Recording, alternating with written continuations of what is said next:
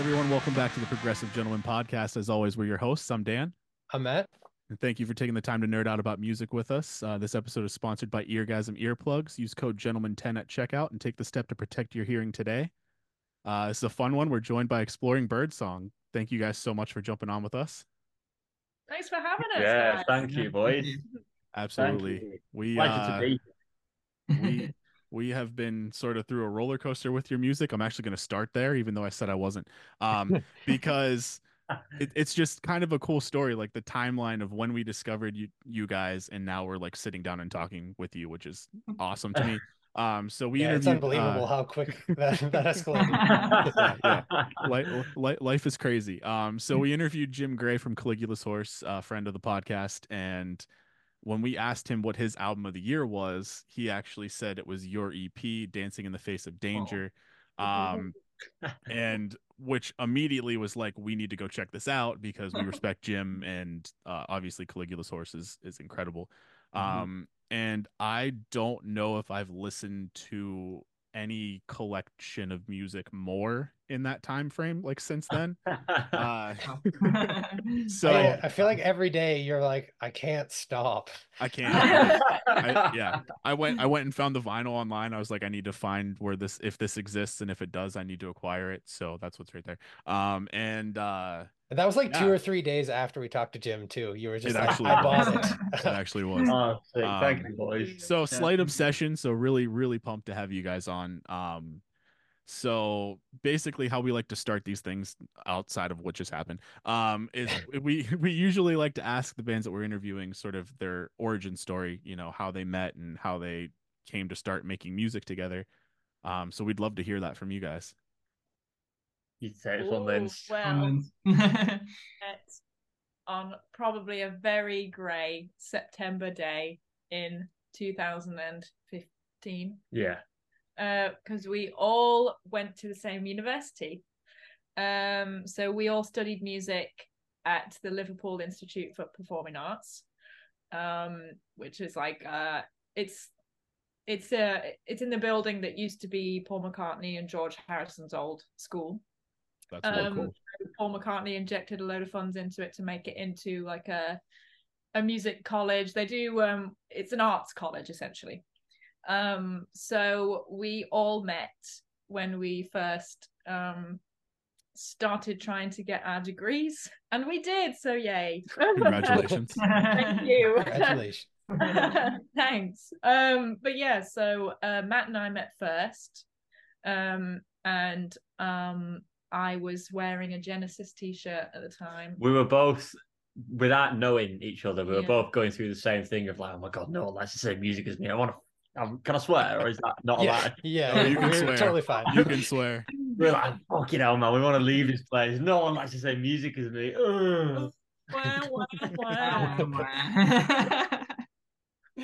Carry on. Yeah. So Matt and I believe that we weren't in any of the same classes. No. But you were waiting outside to go into the next class that I was currently in, kind of past each other in the hallway vibe. And he saw me with his t-shirt on, messaged me later, and he was like, "Oh, Genesis t-shirt, do you full exchange?" I know, really. Now that we think about it, he's like, "Oh, do you by any chance like prog?" And I was like, "Yeah, man." I'm wearing a Genesis t-shirt. Actually, I hate it, and I'm glad. Just found this at the local shop and decided that it looks nice. I like the colours. Yeah, it's ironic. Yeah. So we had a whole chat about that we both very much like prog and had a lot of common ground and common interests in music. So we decided at that point, did you know I was a vocalist, or did you think that I was just keys? I don't know, to be honest. I think I was just happy enough for finding someone on the same course that liked the same music. I remember he was just sold by the Genesis t-shirt. He didn't need to know anything else. Like... We'll figure out the rest later. For real, I remember the exchange of messages. Like, yeah, I do. We were just sending like a list of bands to each other, going like, yeah. Not really. Yeah. And then yeah. And it's like, right, okay, let's get in a room then. We did, yeah. So we got into a practice room And to be honest, we could be jumping the gun a bit here actually, but the reason the band sound is kind of the way that it is because the room that we could get at the time housed a drum kit and a piano. That was it. So that's literally the origin of how your sound is the way it is. That's right. Yeah. It's like we didn't want it to be that way. It's just that's what we had. So that's what we had to work with, guys. So now if we had to suffer for our art, now it's your turn. Okay. There's an alternative universe somewhere where like this band was just like timpani and like sousaphone or something because they were in the times. So we started writing the very, very embryonic versions of what would eventually be on our first EP, The Thing with Feathers. But we knew, so Matt knew Johnny better than I did, because again, we weren't really in any same classes, but Matt and Johnny were. So go on, do you want to? Yeah, so at this point, Linda and I had sort of flashed out a few, like Lynn said, like very, very embryonic songs and ideas and stuff. And at the time, we were like, right, we need a bass player. Let's get Johnny in or whatever. And then Johnny joined, and this is a song we've never recorded. Actually, it was the last song. We've never recorded this song. And I remember Johnny coming in, and he was playing the part, and he was like, and he smashed it. He didn't like it was wicked. And then we got a message like 2 days later or something saying, "Nah, it's not really for me. I'm gonna do this other band." And we were like, "Fuck you, Johnny." I'm over it. I'm out of it, man. It's a very similar conversation though, really, that we all kind of had, just that really Matt and I had it first, but we ended up having the same conversation with Johnny about, do you like this band? Yes. Do you like this band? Yes. Do you like this band? So it was a bit uncanny actually, because I don't really know, maybe it is quite common, but I think, had we all have attended a year earlier or a year later, we wouldn't have found each other, obviously, but we probably wouldn't even be like really that interested still in the music that we were then, because I certainly wasn't at that point pursuing a career in that music. I just knew I really liked it. My intention was, or my kind of, I'd resigned myself to the fact that I probably wouldn't be able to make it, because I couldn't really find, up until this point, people that also liked it. Lynn's said to me, right, so I remember saying to Lynn's, all right, let's get in a room and you play piano and you sing and I play drums. Let's just try and do whatever. And Lynn's said to me verbatim, I don't really write songs. And I was like, right, well, you do now. So you do now. Yeah. And then no pressure though. Yeah. So Johnny said no, and he stuck with no, and we hold him hostage. This is why he's yeah. He can't... blink twice if you need saved. I love this band so much. It's my best song. But yeah, Johnny ended up joining, and then we, like Lynn said, we ended up then, probably more so after we started rehearsing and writing together, that we ended up liking a lot of the same bands. Like Johnny and I were both into Meshuggah, and we didn't really know until we went, "Oh, you like Meshuggah? That's sick." Yeah. And then like Vicky Clyro as well. We was like the first band really that we sort of like were like, "Oh yeah, that's cool." And yeah, probably after that point, we discovered that we had a lot more in common than we thought we did, and then it's just sort of gone from there. Really, it's been a very organic process, and it helps as well that when we were writing and rehearsing and doing all this stuff, we were also like becoming like really, really close friends as well. Like our group of friends at uni, like just, I don't know, just amazing. It's like so good, man. And like if we're talking about the immediate 5, we're 3 of them. It's wicked. Yeah. It's just really really helped as well. So it was very, very friendly and organic, as well as musically something we were all really into as well. It's sickly sweet, isn't it? It is. It is. It's the perfect origin story. Yeah, that's awesome. That's probably my favorite origin story to date that we've had. That's sweet. Thanks. And so and sort of like piggybacking on sort of the unique sound and all that stuff, your sound is pretty unique to like the prog rock scene, very much key driven, as we've discussed.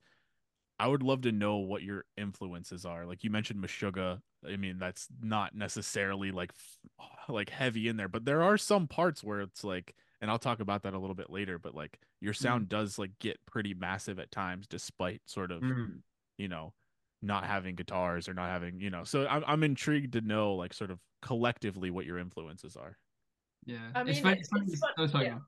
There you go.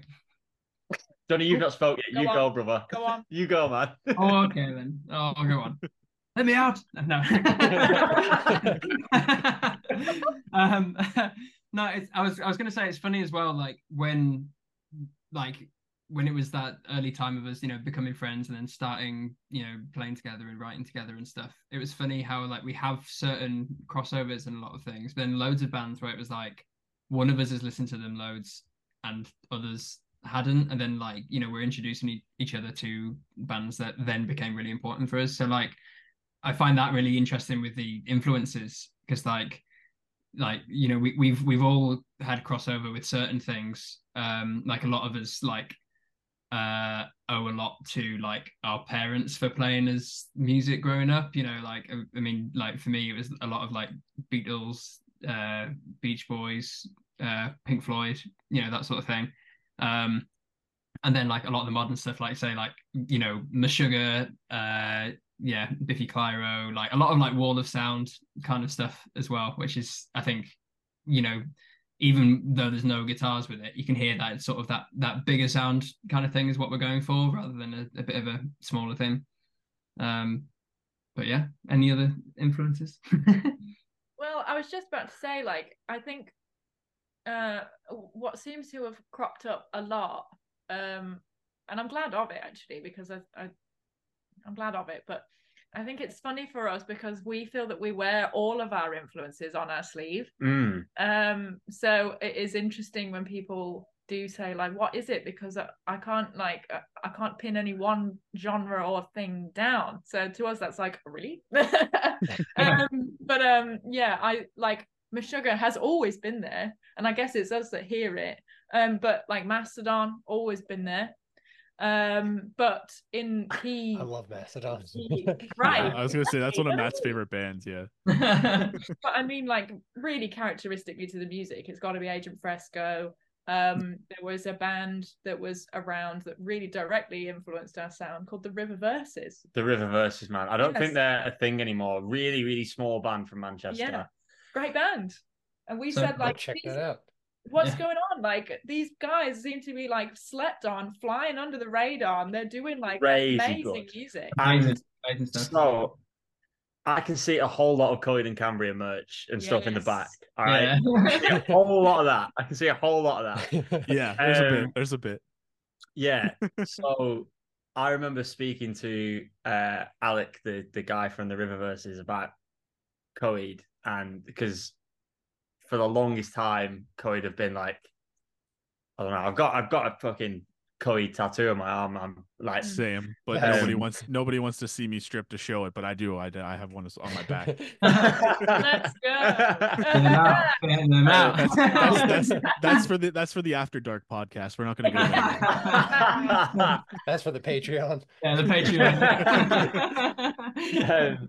Yeah, I remember listening to the River Verses and being like, there were little tiny lyrical nods to Coed things, and I was like, that's got to be that has to be a Coed reference. and I messaged him and I was like, is that whatever song, whatever part of like a little reference to Miss May I or something like that? And like the tiniest little thing, he was like, yes, classically spotted that sort of thing. And at the time, like influence wise, the first EP was heavily influenced by Coheed and Cambria. Yes. Heavily influenced. I love to hear that. Yeah. Makes it around the time we were releasing it, I flew to New York to watch them play Good Apollo in full with a Deer Hunter. I'm trying to remember if I was there or not. Because I've seen Coheed probably like 30 something times at this point. And that tour was one that I think I like went to like 4 or 5 shows, and New York isn't necessarily out of my reach, so I might have been there. But yeah. That was the craziest crowd I've ever been in, man. That was mad. Right. they get Coheed, New crazy. York. I was like, what? Yeah, it's their home turf. With the Deer Hunter as well.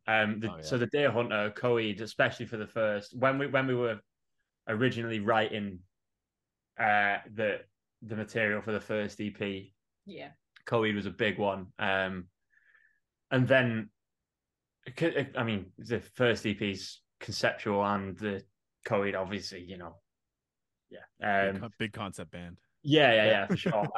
But since then, I feel like our horizons have like sort of gone from here where we wanted to build like a foundation. It's then gone, all right, well, really, really expanded. And I mean, these days I listen to the majority of the stuff is pop music. And we all love pop music. And I think with the choruses and everything else that we try to sort of implement within our songwriting, that's sort of like a non-negotiable. It has to have like a pretty catchy chorus. I was gonna say, I feel like that's what draws people in, though. I mean, and pop is very much creeping its way more and more into like progressive music, prog rock, even some prog metal. Which, I mean, for me, like my like high school self would probably be like, "Why are you listening to that?" But like now, like that Boy Genius record was one of my favorite records last year. Yes. Like I listen to so much pop music now that I'm actually surprised that that's true. And especially sort of where I came from to where I am, and it's cool to sort of see a lot of people are kind of trending that way too, that are in like, you know, we're metalheads and are into prog and prog metal, prog rock, and now it's like there's a lot more open-mindedness, I think, and a lot more genre exploration sort of from the artists as well, and I think it's a good thing. Yeah, and I think with the blending of pop into prog is like, because prog just is, you know, inherently kind of this very niche thing, and you know, to some people completely unapproachable. And so when you inject pop into it, then you kind of get this like, oh cool, like I can listen to this too. And so you get your friend who's like, prog, what is that? And then listen to it and be like, oh, this is cool, and like sing along to a chorus, and not realizing they're nodding their head to a weird time signature. And it's like, oh, I got you. Now you're into prog. It's the best. It's so good. It's so good, like having that like it's just music that we want to make, instead of, oh, you know, it has to be like really complicated and stuff. I mean, like, you know, Polyphia talk about it, don't they? They say like they take more influence from pop than they do from like other metal and stuff. And that's like instrumental guitar music with like really complicated lines and stuff. But like the core of it is like, you know, it being like memorable and, you know, good melodies and like good harmony and stuff. And like, you know, something that you can like almost like sing along to, like, you know, you go to Polyphia concerts and people are singing along to like the melodies and stuff, you know, like, and that's always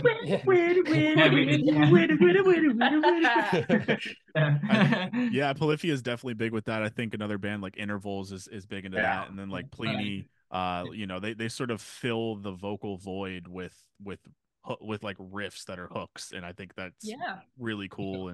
And like you said, they definitely derive a lot of that from like pop and hip hop, even like, and it's just cool to see that blend come into you know, progressive music. It's not just, you know, it's also interesting to have the hip hop element added into, like you just said, but we also have new metal, which is, you know, it has the rap element, but like it's different.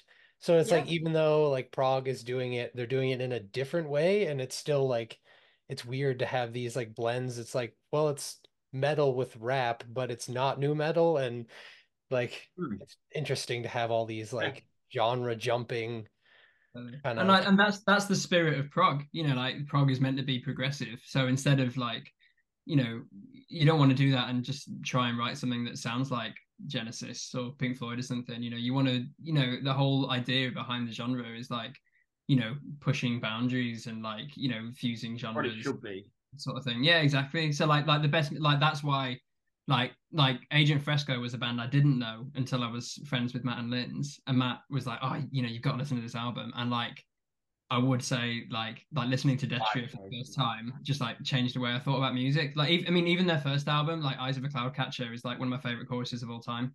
And like they're just such a perfect band at like writing really like lush, interesting music that's like so easy on the palate. Like it's so like anyone can listen to it. Like it's just the best, man. They're just the best. They're so good.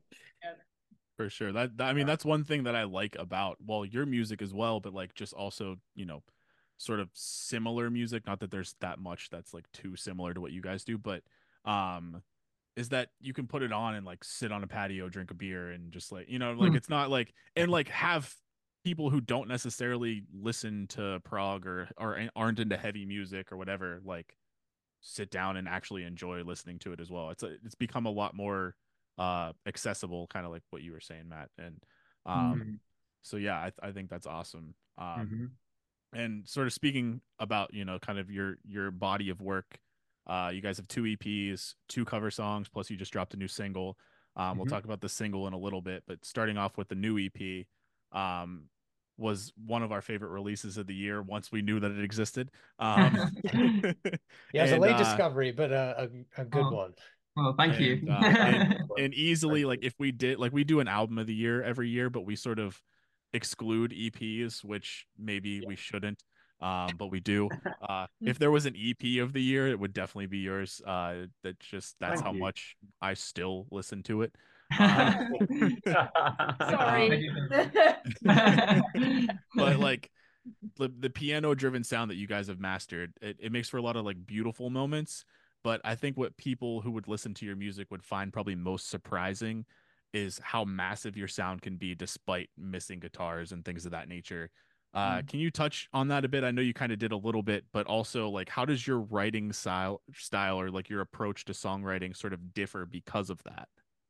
Johnny, so I'm just going to interject before we pass over to Johnny because Johnny is the guy that will Oh, why am I doing focus it? on synths and stuff like that. But I think from like before we talk about that, the way we have always written, especially from like we mentioned the really embryonic stage with Linz and I, it's all been melody driven. That's the primary thing. Like if the melodies aren't doing anything for us, then it's not gonna make the cut of whatever we're trying to do. But if we're in a position where we want a part of a song, say take the way down from the second, is it the second song? It is the second song, right? It is the For, second song, Yeah. yes. yeah. from the second EP, we knew that riff and that part needed to be like Huge. gargantuan, even for our standards, if you want to call it that, gargantuan. We need it to be like fucking big. Yeah.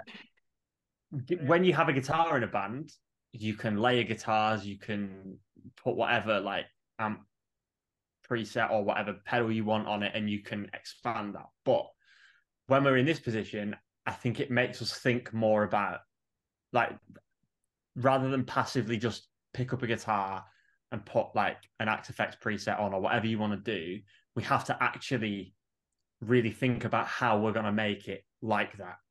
And I think then the writing process then becomes more, I'm going to say involved for probably lack of a better word, but like we have to actually think about how we're going to do that. And then we can then stem ideas from that. And so whether it's, we can only go so big with this certain idea, so then we make the intro or the verse a lot lower, so then that bit seems bigger. Does that make sense? So if the intro, It does, yeah. if the intro is like tiny, then when that kicks in, it's going to sound bigger than it possibly. I'm not saying it is that, but like we have to actually think about how we're going to make things big. because we It can't. makes sense too, like thinking Yeah. about it too, because a lot of this, like that bigger moments, the heavier moments, if you want to call them that, come after. Like it's usually swells to that. So it's Yeah. Right. like, so yeah, that makes sense. It's almost like Yeah. tricking the mind into making it sound like it's heavier than it It's actually all within is. the I context like of it. what we're Smoke trying and to write. mirrors. Smoke and mirrors. I like it. But I do think we do a fairly good job for the three of us of making like a big sound, and Johnny's sort of persistence with finding the right synth sound and stuff is a big, and so it's always a big player in it. So Johnny, take it away, brother. That's my introduction. Matt's my hype man when it comes to synths. Yeah, I mean, like, especially with the second EP, like the writing was quite different from like the first EP. You know, they mentioned earlier that Madeline's, you know, got like the bones of all those songs together before I was even in the band, and like, you know, I came along and sort of there were certain bits that I was able to like, oh, you know, what if we tried this and what if we did that and that sort of thing. And then like the second EP, instead of that like writing in a room feel, like we had all the songs basically there, but then when we were going to record it, COVID hit. So we were all just like at home, and like we could have recorded the EP in 2020 if it wasn't for COVID, and it would have sounded so different to how it does now, because you wouldn't have had a vinyl of it, brother. I'm promising. yeah, totally. Like, Yeah, you would not. wouldn't have bought it. Yeah, because it was just like you know, being able to take that time and sit down and like, you know, we were all like discovering music and this sort of thing. And like it was just like, you know, we can start playing with this a little bit more. You know, the first EP felt very like the sound that we do live in terms of piano, bass, drums. I do some second key stuff and then vocals. And it was like, well, you know, if we're going to be using, you know, tracks and stuff anyway, which is sort of the industry norm now, then like, why limit it, you know? And like synths and everything are huge, you know, like, I mean, over COVID, I really got into the album Songs from the Big Chair by Tears for Fears. And I was just like, it's such a class album. Like, and so much of that is like those like Juno pads, just like filling out that mid range. So like so I just like impulsively bought a Moog. Nice. In COVID, and I was like, oh, this is so sick. And then I bought another one, and like, and then I was like getting all these like presets and stuff. So like the album just like the EP just got like bigger and bigger and bigger, and like songs like The Way Down, like I listened to the original demo like not long ago actually, and like that main riff is like, yeah, you know, it's all right. And then like when you listen to how it ended up, it's like it's so much bigger. And I mean a lot of that as well is Jason Abe, who engineered it. We went to Northstone Studios in South Wales, and they were just like amazing. And when we were talking about influences earlier, Jace was listening to it and just saying like it's so 80s, and that was something like we'd never said, but it was the case. It just was the case, and it was like he hit the nail on the head, and like they just understood it straight away. So especially when you've got a song like Ever the Optimist, which is like, yeah, I can see that. Where, you know, it's 80s straight off the bat. But it's funny too, because I bet like before I discovered you guys, I was on a major 80s kick. So that's actually hilarious that I don't know how I didn't put that together, that maybe that's like one of the reasons why I'm like I really love this shit, but that's funny. That's really funny. Yeah. I mean, we love all that stuff. You know, like I say, like you know, Tears for Fears and like Hall and Oates, like we're massive like fans of. Like just amazing songwriting, just like so good, and like you know the instrumentals in so many of those 80s songs. It's like the song Maniac is just like, you know, associated with like Flashdance or whatever. But like I think that's one of the best songs of the 80s. Like that chord progression in the verse is amazing, and it's just like just all these little individual parts like doing their thing. And that's true with like even when you get into like Pet Shop Boys and Erasure and stuff like that, you know, it's like those parts are all like really simple parts, just like layered, and it gets to a point where you're like analyzing what is it that makes a song big. You know, Metallica would record a riff, you know, on the neck pickup and then on the bridge pickup and like on a few different tones, so it's like the same part just multi-tracked. But like if you actually look at what is it that makes that sound huge, it's like, well, okay, how can we replicate that without a guitar? Like, like pump up that mid range and like really beefing up the bass, bringing it forward as a melody instrument. Using the piano as like, a riff thing as well. I mean, again, like another influence of ours is Tigran Hamasyan, who is just like this insane He is Armenian, ridiculous. the most talented musician on earth, I think, maybe. He is crazy. If you've not listened to him, he's crazy and scarily good at his instrument. But it's jazz. He's incredible. It's jazz. But like, so what are we doing? it's yeah, it's wild. But there are some riffs in that. Like there's a song called "Entertain Me." If you've not heard it, the end of it is super catchy and but like heavy. And this it's just like piano. Yeah, totally. We listen to that going like, why the fuck have we not written that, man? Yeah. That's what happens every time we listen to him. Why have we not written that? Yeah.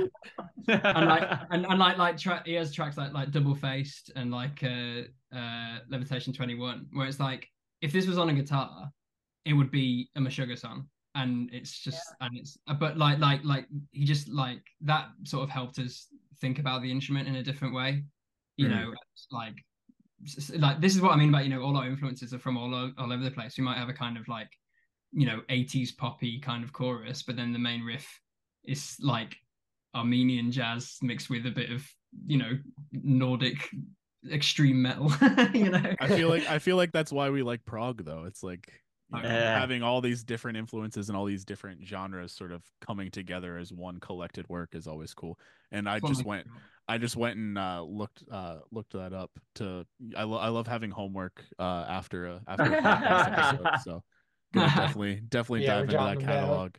He's amazing. He's insane. He's honestly he's so talented. Super excited to check that out.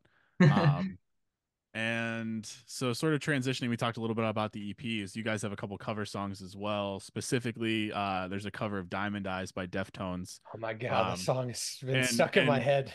Like speaking for myself, I think this is like one of those rare occurrences where I feel like a cover's better than the original. It's very I know that could be blasphemous. I know it's blasphemous, and I get it, but that's fine. I'm going to say it anyways. Thank you, man. It's very, very different, obviously, than the original. But for some reason, just like the haunting, beautiful, like way that you guys sort of composed that cover, just like that, the final chorus on your cover, like I could put that shit on repeat and just listen to that all day. So what made you guys singing it like while I'm walking around the house? And my wife's like, "What are you singing?" And I was like, "Same song." Still the same one. Please apologize to your wife. Sorry. No, she's been listening to your EP, your newest EP as well. After both Dan and I listened to it, and then I was like, "You gotta check it out." Oh, thank you, boys. Yeah, we try to spread the good word. I'm pretty sure we've mentioned you guys in every podcast episode since that interview with. Really? Yeah, I think so. Yeah. Yeah, it's you're taking Coheed's place. It's been that. Yeah, so I used to mention Coheed in every episode, not even intentionally. It just sort of would always come up organically. A lot of the bands we talk to, like Coheed's an influence, so like it's just always like even today. So it just happens, and it doesn't help that literally like I'm advertising them pretty heavily. Subliminal messaging. It is. You guys are gonna go listen to Good Apollo after this, but to be fair. So I guess my first question around this cover is what's the reason you decided to cover a Deftones song? Like, what was it? Just a random thing, or was there like, I don't know. I mean, like, firstly, like it was a song that all of us had individually just loved when we were younger. It is a good song. We I think we talked about it like when we were recording the second EP, because I remember talking with Jace about it. And it was just like, oh man, that album. Like I remember buying that album because I thought it looked cool because it had the owl on it. The owl, yeah. It's a cool cover. And I felt like I'd never heard anything that heavy when I first listened to it. And then I feel like you guys were sort of similar with that as well, in terms of like it was a song we all just loved. Yeah, I think like it was always there was another one in the running. I can't remember what it was. Was it potentially Beauty School? Yeah. There was another one. But we knew we wanted it to be Deftones. There had been others that we'd considered as like, oh, should we do this song? But they hadn't really stuck. But the idea of doing a Deftones cover it just remained. I think from my point of view, again, it comes back to kind of what we were talking about earlier, but like melodic sensibility is such a huge element of our band that we definitely have pulled it from bands like Deftones, where their melodic, Chino Marino's voice and everything that you hear in your head when you think of Deftones, the melodies are insane. Like this, it's deeply satisfying to listen to. I feel I just love that band, and I'm not going to get into it. I can't. But like, I don't know. We'll have a part 2 where you can just sort of just express your we can love. talk about Coheed and Cambria and Deftones. Yeah. But yeah, I don't know. It was always going to be Deftones, and we settled on Diamond Eyes because I think it felt like we could have our voice convey that song best. I think as well. Sorry, Dan, you go. Oh, I was just gonna say, genuinely, like if you weren't like, if you're somebody who wasn't familiar with the original song and heard your cover, it the way that you sort of arranged that song, it could have easily fit on either of your EPs. Like you guys really made that song your own. And again, I still think it's better than the original, but I very much like the original too. But for some reason, maybe just with sort of where my music tastes are sort of trending these days, like your version just is more satisfying to me. Thank you. I mean, where that came about though is when I was demoing, like, oh, should we do Diamond Eyes, or we should probably start Diamond Eyes. I sent it to the boys because before it was E-piano, it was just normal piano, basically what we always do. But I said to the boys, like, it's Alicia Keys. I'm hearing like I was doing the keys part, thinking like it's Alicia Keys. So like, I don't know why, but like it did not turn out that way, obviously. But yeah, Deftones meets Alicia Keys. It's a very similar thing though with what we were just talking about, in the way we have to sort of think about writing music and if we want something to be big or how we want to progress with a song or whatever. Like when we're covering a song like that, the original is obviously you've got that boom, boom, boom, boom, right, like super like heavy riff. Yeah. But we don't have like the facilities to like replicate that riff, so we have to think about it in a different way. And it I don't know whether that is sometimes. So the other cover that we've done, Don't Fear the Reaper, that's it's a different vibe, but like it's very like it's very layered, like vocal driven, like that cover. It's very like haunting vocal, which like really fits the subject matter. That covers. We have to think about these things like quite meticulously before we actually take them into practice, because it's got to feel deliberate. It's got to feel considered. Yeah, we can't just pick up a guitar and go, let's cover this Deftones song and just play it like the original. We can't do that because we're not going to be able to just like, get a 7-8 string guitar and go boom, boom, boom. To be fair, like covers that sort of go straight down the line, like we're going to cover this song and essentially try to just play it the way the band plays it, are usually kind of boring. Yeah.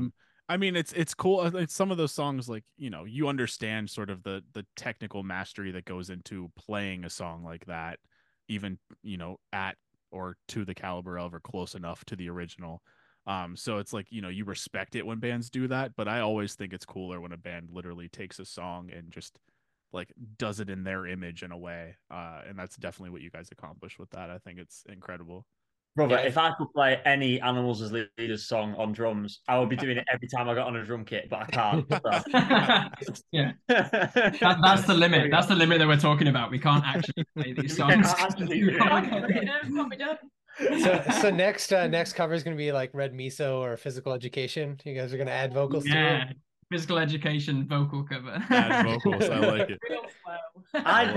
To be fair, I did Physical Education for my drum exam in uni, and I'm True. so glad it was never recorded because oh boy. That is a tough one to be. I'm You said sure you it was had an yeah. fun. exam on it? Oh. Yeah, I mean, yeah, it means to an end, and it wasn't anywhere near as good as the original. I just sort of played live, so then they couldn't hear the original part underneath it. So, So sort of on the topic of covers, can we expect any other covers in the future? Is that something that you guys like? Are you guys more focused on writing your own music, or is that something that you want to continue to do here and we there? actually spoke about one today. Not that we're actually going to do it, but it was just a little pass on the Did Yeah. yeah. At the end of the set. Yeah, probably. What was You said the song. You said the song then. Oh, was the yes, answer? yes. Oh, it was tearing up my heart. Tear my heart and by so- anything. That would be awesome. You should do That that. would be cool. Should absolutely do that. But we had others. There was we were only talking about this yesterday. Actually, we had "Cry Little Sister" for the Lost Boys fans out there. We had like, oh my gosh, we had "Never Gonna Give You Up," Rick Astley. That would be That nuts. would be awesome. But we said that's too silly. Like, We- please. So were these We just were- these were just ideas, or are these like, oh, we have this in our repertoire, we just haven't released it yet? Like we haven't like we were planning it, you know. We were actually actively talking it. Like I remember "Never Gonna Give You Up." Like Matt and I, like, you know, going through the chords because we were on like a different gig together, and like we were just like talking about you know, the chords and like planning it and saying, oh, you know what, like it could really work, man. Like It actually be sick. this like and as well, like, you know, because we were talking about this yesterday. People kept saying when we were on an Instagram live that we were going to rickroll them, and we were saying like, I mean, as much as it's an online joke, "Never Gonna Give You Up" is a great song. amazing song. Great It's song. so good. Great songwriting, like great melody, like the chords are just so good. Like, and it's just become this like meme. But like, if you hear it like as its own thing, it's sick. It's so good. So we were like, oh man, we'll totally do it. But like, you won't get past the like, oh, it's on the internet, so you're rickrolling people. kind of. The meme has sort of surpassed the song at this point. Exactly. Yeah. But then you could get free advertising. They could use your cover as the Rickroll. The rickroll. So, but then yeah. people just get angry instead of laughing. We have in like a live setting when we've done shows and stuff, we've covered "Oblivion" by Mastodon. True. Oh, that's sweet. Oh, Yeah. that's That would really be cool. Is there a video of that online? I You need guys to should. find that. Is that recorded? Is that I live somewhere? I don't know if can. have we ever? I don't think we've ever recorded it. We If did we it can on- find a version of it, we'll send it to you. That would be so Yeah, cool. I'd love That's, to. I'm Oh, not. yeah, I that's wouldn't hold that any hope because I don't know if we have. I'm not confident we have it anywhere. Well, if you find it, we would definitely be interested in seeing that. Very cool. So also today, effectively as we're recording this, so definitely not today whenever the listeners are listening to this, but you just released a new single called "The Collapse" as well as a corresponding music video. The song's incredible. The video is really cool. What would you like to tell our listeners sort of about the song or the video? And is this the first part of maybe like a larger release, or is this just sort of you had a single and you dropped it?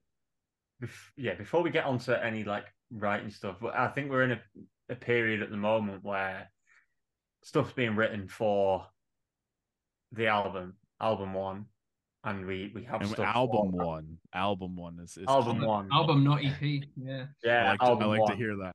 Yeah. Although the EPs are great, it's just, you know, I just want more. Not long enough. I'm selfish, you know. Yeah, stuff's being written for it, and the way the position that we're coming at it from is we don't want to put out an album until like we probably have enough material to put out an album, to go into the studio and record an album and put it out, but we don't just want to do that. We want to actually make it like a debut full length of something that we're like massively proud of from top to bottom, and it's deliberate, it's thought out and everything like that, and you know, the material that we've got probably will make it on there, but in a different form than it currently is, because we'll take it apart and put it back together, and Similar to But what it sounded like your approach after like the whole COVID situation with yeah, with for the sure. most recent Yeah, EP. yeah, exactly like Yeah, that. that makes sense. But we want album one. We want people to listen to it and go, "Fuck me, that is good. That is really good." Like, and I think with Dancing in the Face of Danger, like you just mentioned, we had the benefit of that. We had the benefit of taking time away from the songs and coming back to it and going, "All right, okay, well, this would work." And in a way that's different to the first EP. The first EP was like really, conceptual and thought out and all that.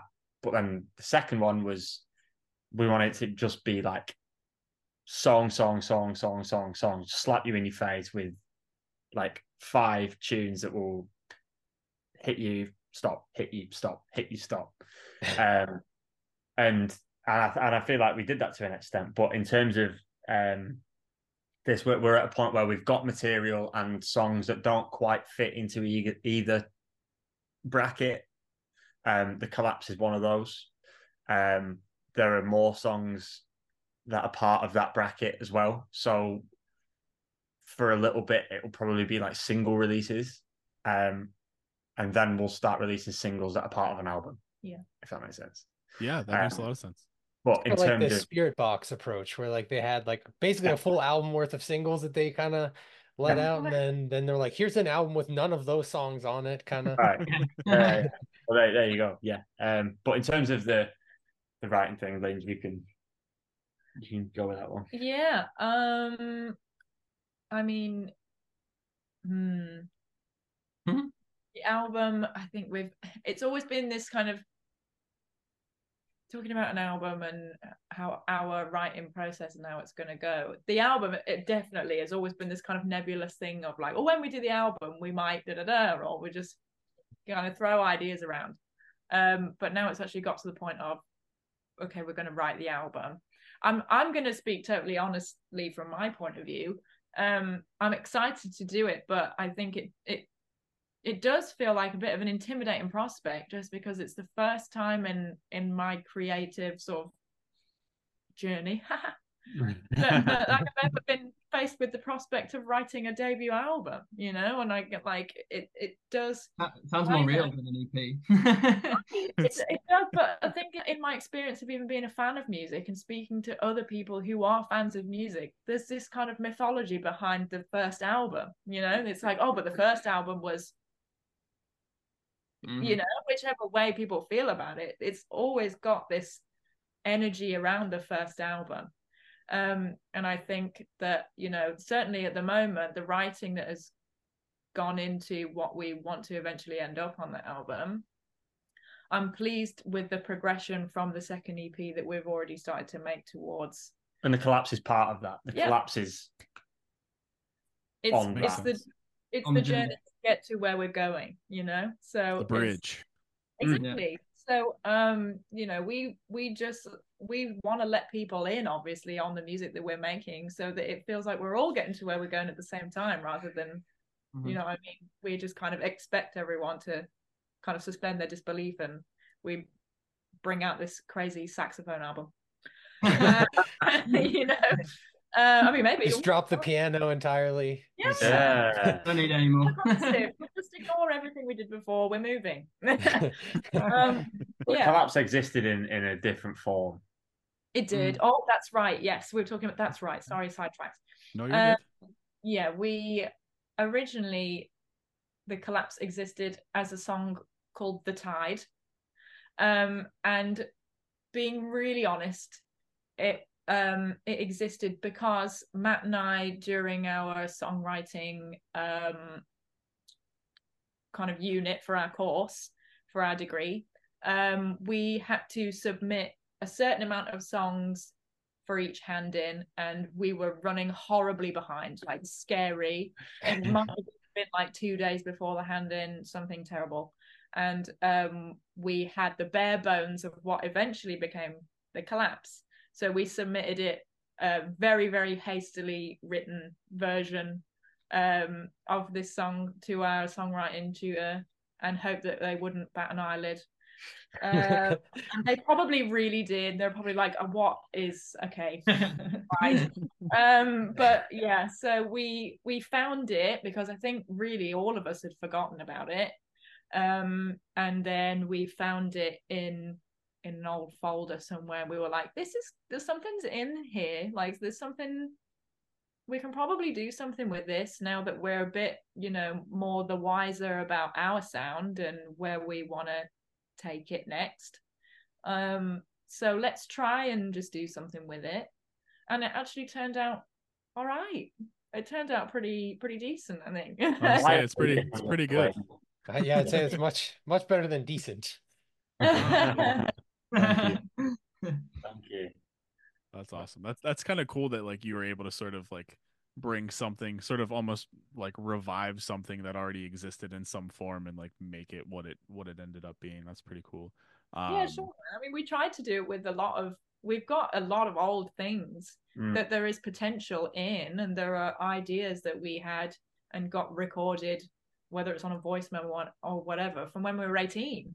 And we might resurrect those, but we may not, and they might just be lost to time. But we know that they're there, and the best thing about music is that it doesn't necessarily have a best before date, like we can make it into something else and put it on a different instrument, or put it in you can stretch it and pull it and do everything with it. So yeah, and I've seen like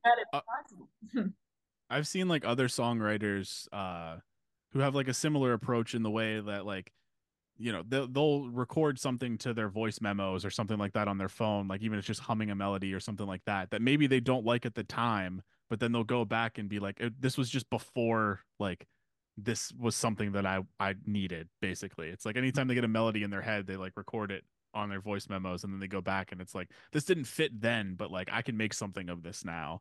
Like it's so true. I think that's a cool thing about music in general, but like it's funny as well because that's been happening for like so long, because like I remember hearing like years ago when I was at school, like this is so off tangent, but we love tangents. We love them. Yeah, we are, as a band, we love tangents. But like I remember hearing that Bach, the composer, used to write out melodies, and if he didn't like them, he'd scrumple up the piece of paper and throw it in the corner of the room. And then at other points, he like get to a point of a piece where he didn't know what to do with it, so he would go to that, and that's his ideas. That's essentially what we're doing voice memos. It's like you have something there. It's the modern version of that. Yeah, well, exactly. And that's like music technology progression, but it's still you're still doing the same thing. And I think especially after the process that the second EP was, where it was taking songs that have a certain sound and like reworking that and playing with that. It's almost like the same way that we approach a cover, where it's like there's something there. Now, what can we do to make it more our own? And we're doing that with our own songs. Or like, Lynn's mentioned like the collapse started off as a songwriting task for Matt and Lynn's. And then we said, well, what if that was, instead of a kind of commercial pop kind of sound, what if it was more of a, trying to fit with Birdsong, trying to fit with the sound that we go for. And the process of that is something like, I think all of us really, really relish and really enjoy, because it's just like, it's like playing with something. It's like doing a cover of material, except it's something that hasn't been released, so I think we all really enjoy that process. And for these standalone singles where it's music that we think maybe doesn't quite belong on the album but maybe should see the light of day someday, I think that's kind of the approach that we are doing for a lot of it. And I mean, I'm really, really enjoying that, and that was true for Diamond Eyes, and it's true for the collapse as well. And anytime we can just get more new music, like we're, that's fine on our end too. Well, maybe.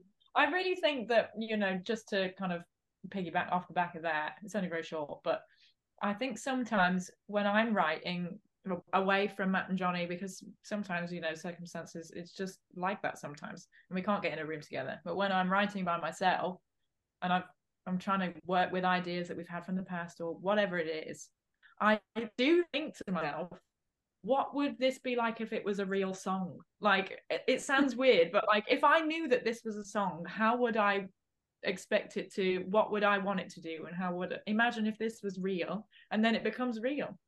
It's bizarre. Whenever I write lyrics, That's pretty awesome. whenever I write lyrics, it's make believe until Linz ends up singing it, and then it's like, Whoa. all right, okay, all right, that's sweet. That doesn't actually sound like shit. That's actually fine. And as well, like a lot of it, like Lynn saying, like it's about, oh, this is what would it be like if it was a real song. That's true of a lot of the demos that we approach. In that, like some of them, even a couple of songs on the second EP, like No Longer We Lie, was something that came from an original sort of instrumental demo that I put together. Brother, do you remember that Zoom call that we had? Yeah, I do. And like, oh my completely God. reworking it.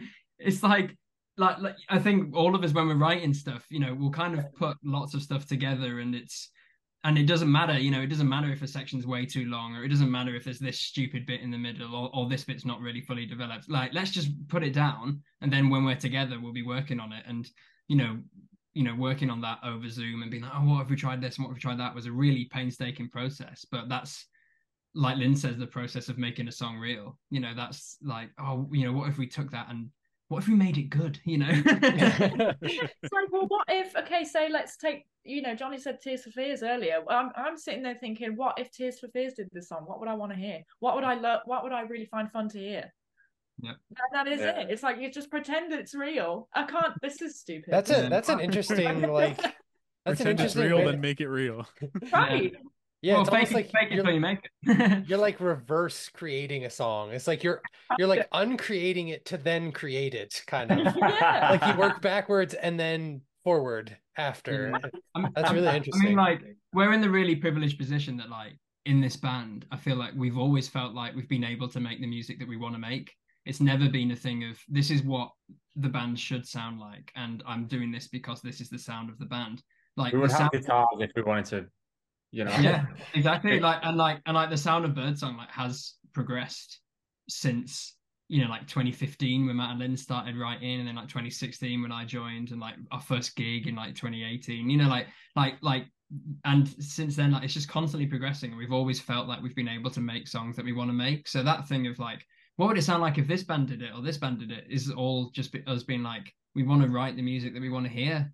Like we're surrounded by such amazing music. Like, if we can take some of that and some of the elements of that we love and put it in our own thing, then that's like a privilege that we're in a band where we can do that, So I really can't. Just to wrap that point up, the end of the river is the first time that happened, I think, when we were like, all right, well, let's try and channel Meshuggah.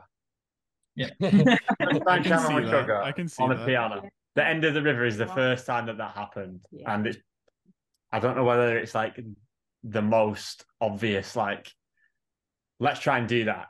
I think so we were kind of on like a Discord chat earlier, Matt and I, and listening. I had like the record spinning behind me, and I think it was The River came on when I think I had said to Matt, like, it's really cool to hear almost essentially a breakdown, so to speak, but no guitar, like, but it's still like, is unmistakingly like a breakdown. Yeah, and actually, while you were listening to that, I was watching the video on YouTube for the baptism, and actually, I saw a comment that was like tagged at like, I think it was 2 minutes and 20 seconds, I think, and it said "Piano Gent" was the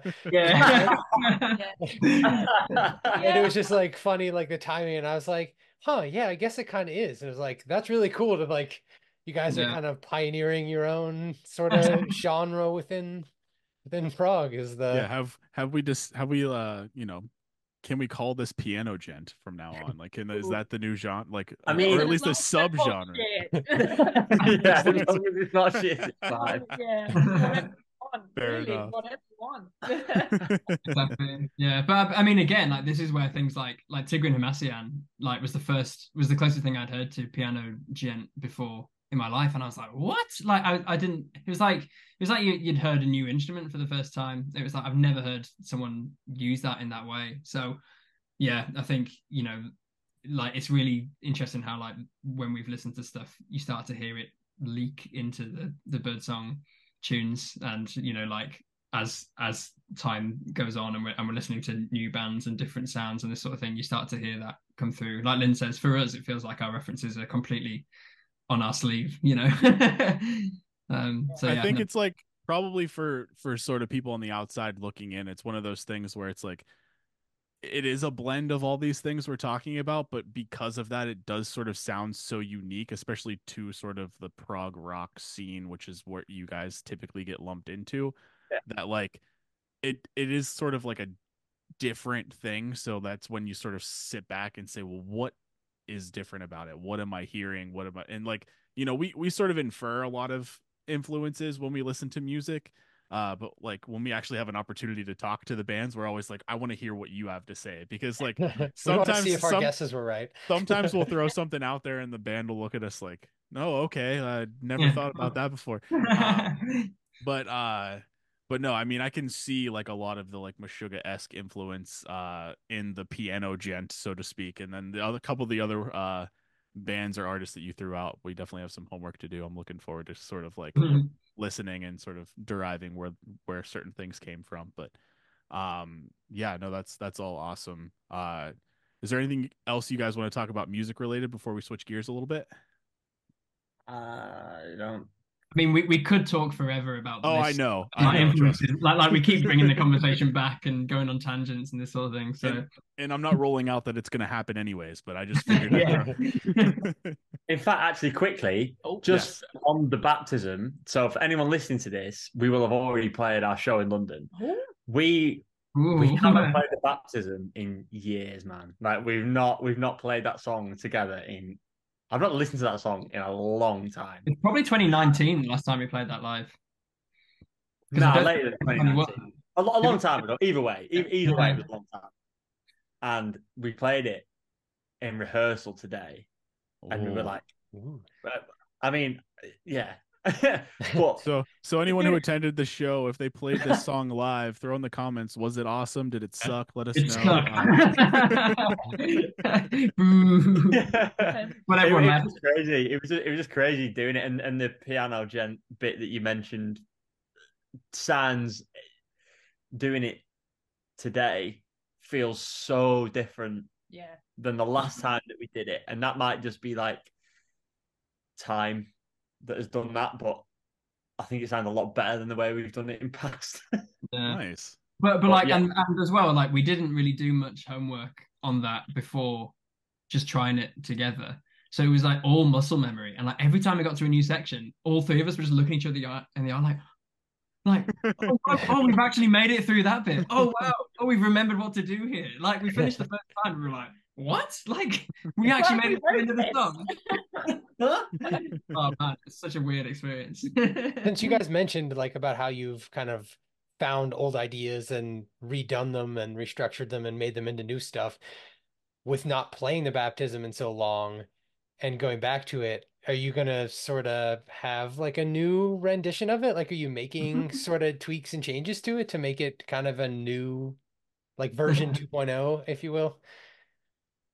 I mean, well, yeah, this is after the fact, so anybody that was there knows. But like, honestly, oh yeah, sorry, I guess I kind of put you on the spot there. No, it's okay. It's okay. We didn't. We wanted it to be the way that it was. It's been one where it's been a bit of an unexpected crowd pleaser amongst the people who like our music. We didn't really expect the baptism to be the one where people were like, "Oh, can you play that one?" I don't know why. I don't know why even, now that we've revisited it, I think we can appreciate it a little bit more. But I don't know, it was still one where it was very surprising to us that people really did want to hear it. So we were, being honest, we were dreading playing that, man. We were like, oh, for fuck's sake. Talking about it last night going, we have to practice that. Fucking hell, man. Yeah.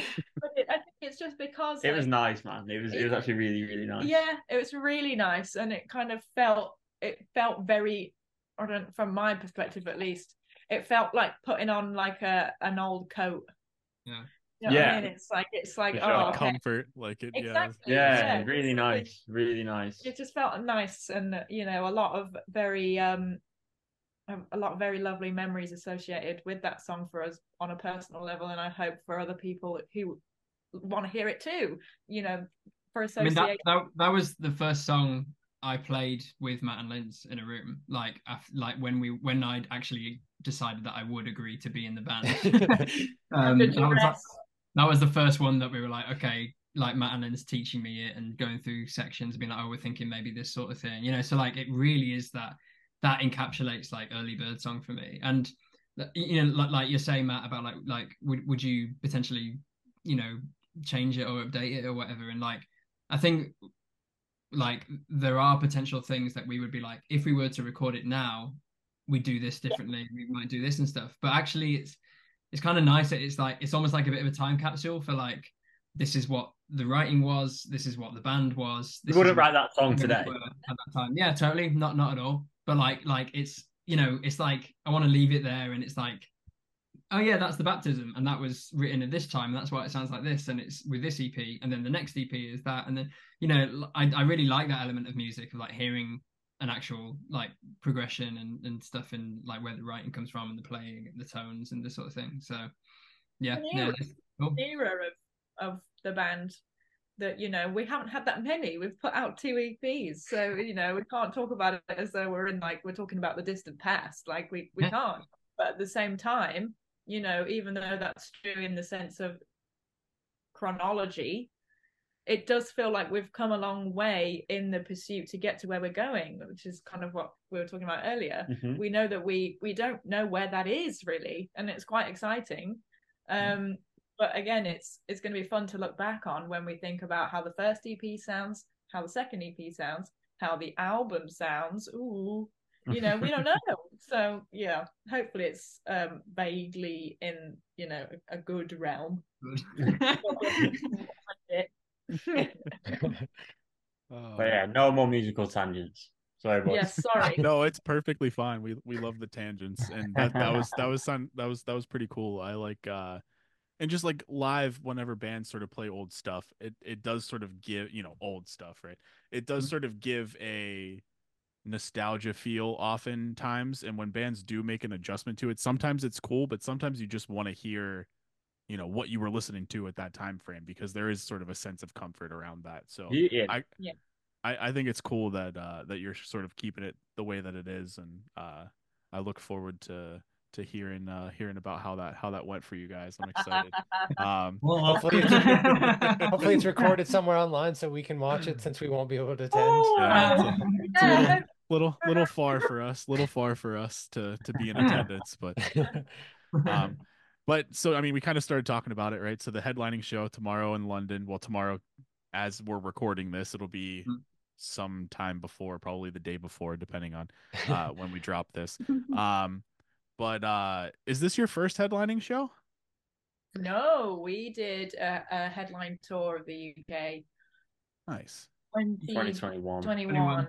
Yes, that's right. So it has been a little while since we've done a headline show. That's definitely true. But yeah, we did a van tour. We did the band, you know, the van tour. The get in the van and travel around and all the fun stuff. Oh dear, yes, we did. But yeah, it's going to be really nice to. I think that a really comforting thing about headline shows is that you don't really feel as though you're having to win anybody over. Yeah. There's no pressure. People aren't, not that people do at support shows. Of course, they don't want to watch the support band and want them to fail. Of course, they don't. Right. But definitely when you're playing to your people, you know, we said when we were planning this show anyway, we wanted it to feel a bit like a family affair. You know, it's how we see it. Yeah, we're very much looking forward to it. Yeah. That's awesome. And sort of on the subject of touring, one of the things we like to ask bands, you know, you guys have opened up for some pretty massive bands, Catatonia, Sleep Token. I was wondering, could you touch on maybe some of your most memorable tours, or just touring moments in general, like anything that sort of sticks out, that, you know, funny story, a cool story, you know, something that was an awesome experience. Stories. Right, there are two that stick out. Yeah. Perfect. Two that stick out. Which one first, Ireland or the in-ears Glasgow. situation? Oh, that's Oh, Glasgow. But I yeah, thought you were going to say Glasgow. Yeah. shit. All right, we've got three. The big We'll three. get through them Yes. quickly, but Yeah. holy shit, man. Let's go in chronological order. All right. Okay, great. Right, Glasgow first then. 2018, I think. We're Right. playing a festival, a prog festival in the UK. And there was just no one's fault. There was just a miscommunication on the gear that was readily available for artists to go, all right, okay, we're using that, we're using that. So we were under the impression that there was like wireless monitor packs. And because in theory, it makes sense that there's one rack, there are monitor packs, and then adjustments are made in a line check or whatever. So, all right, okay. That wasn't the case. Oh. Now, and especially at the time. At the time, the set was a lot more like, I would say, complex and stuff, and some songs that again haven't been recorded would start in really odd times and then just like stop, and then a click would bring us back in. So it'd be like, so it'd be like entirely based on click tracks that And we had in our we had a separate click for you and for me and Lynn's as well. Yeah, so that you could bring stuff in yeah, it was so complicated. So many yeah, unnecessarily so. But I had my own click. And then I don't know whether Johnny had I think Lynn's and I were on the same. Yeah. Right. So there was two separate click tracks and all this other bullshit going on that we didn't need to do. Yeah. And so there was miscommunication with the tech that we got sent was readily available. So we were under the impression that we would be able to use either wired or wireless monitor packs. That wasn't the case. So we get there, and I had a weird gut feeling about an hour before we were going to go on stage. I was like, I'm just going to go down and just double check that they've got the gear that we need. So I go down and I speak to, and I've never done this ever, but I went down and spoke to the guy on who was side stage doing the monitor stuff in between bands, and I was like, I'm just double checking we're on next or whatever, or the band after this next band. I'm just double checking that you have the monitor packs, right? Because we've got our in-ears and stuff and all that. Because obviously at festivals, the changeover is really, really quick. Yeah, and right. like setting up whatever rigs and stuff is nigh on impossible. Yeah, we were told essentially, no, we've not got those. So we were there going like, holy fucking shit, man. Like, what do we actually do? Our entire set, when I say our entire set, the whole fucking thing, whole like 45-minute set was based on click tracks. Yeah. And we were like, we have to have these in our rigs because we can't have them obviously playing out monitors, like wedge monitors, or out front. So we were like, what the fuck do we do? So we had to speak to a band to borrow one of their, I can't remember how he did it, but our front of house engineer, Rory, was literally 10 minutes before we went on stage to play the first song, was backstage with this band that we were borrowing some gear off to make it happen. He had to cut open a wire and it was twisting wires together to make it route somewhere else. So I don't know, he was soldering shit backstage. Like 10 minutes before we went on stage, man. 10 minutes. Insane. The fact that there was somebody there that even knew how to do that shit and like could accomplish that, that's crazy. Rory's an angel. Rory Kavanagh is, if anybody needs a front of house engineer, wherever you are in the world, Rory Kavanagh is your boy, because he was soldering wires for us backstage. That's going above and beyond. Yeah, that's crazy. I remember us loading our gear on stage and like getting stuff in place because the band before us, I think it was Southern Empire, had just finished before us. And like I was getting stuff in place on stage, not knowing exactly how we were going to be doing this, and whether we knew whether like we'd actually got a solution or not. And that was just crazy, man. I was like, I'm setting up for a show that we might not be able to play. Like, and Rory's backstage doing this, and Matt's doing this, and oh my gosh, it was so stressful. It was crazy, man.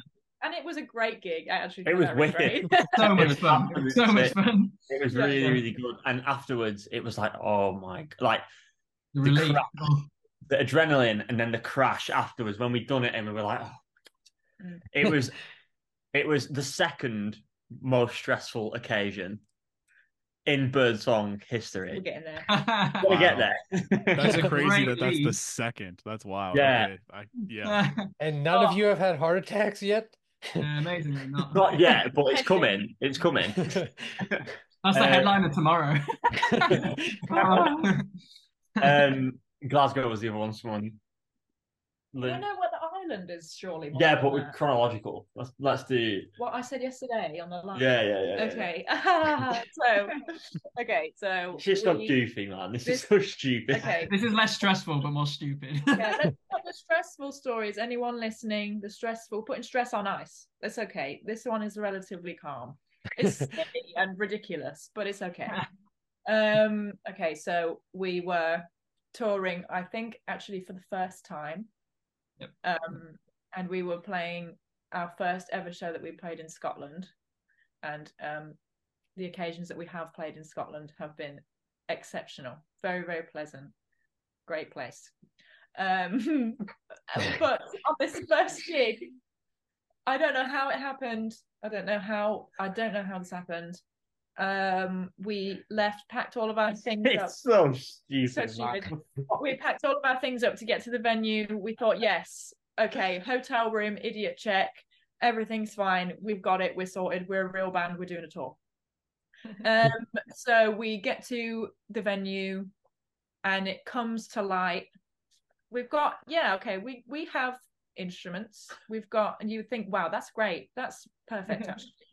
But what we didn't have was Matt and Johnny's stage clothes. Oh. Okay, so you're thinking, okay, well, that's fine. So stupid, man. They can just go on in normal clothes. It's not that different, right? Okay, yeah, but we are stupid, right? So we didn't think of that. So we said, I know the solution is to get two of the members of this band to wear their own merchandise matching stage to do their own show. Awful. It was like awful. The stupidest t-shirt as well, because it was like if anyone has got this t-shirt, we love you because you're a real one, you're a day one. But it was exploring Birdsong, just white text on a black t-shirt. So it was like we tried to do stage clothes and oh man, it was so stupid because it was like we'd gone, all right, yeah, man. All right, yeah. This is the move. Like Lynn's was in all black, looking sweet, and then me and Johnny were just in these t-shirts, and it just what's so bad? Reminding people what the name of the band was. It's just shameless self-promotion. That's fine. Yeah. It was not shameless. Shameful. if your merch is sick, like Malevolence. Yeah. Yes. The band Malevolence, their merch is sick. If I was in that band, I would wear that merch on stage, no matter what. This merch was dog shit. It was our first ever t-shirt that we'd made. It was our first ever t-shirt, and it was shit, man. And we were just insistent that we had to wear black on stage because we were like, we're a moody band, and we're not going to wear. I mean, now that's definitely changed, especially in recent times. But at that time, we were like, the only black clothes that we have are these black t-shirts that say "Exploring Birdsong." So we set, and Lynn's had to apologise for us. I felt I had to. Honestly, it was just an assault. It wasn't nice merch, is the point, and we had to wear it on stage. Yeah, that's the calm story. Oh, and then are we back to stress?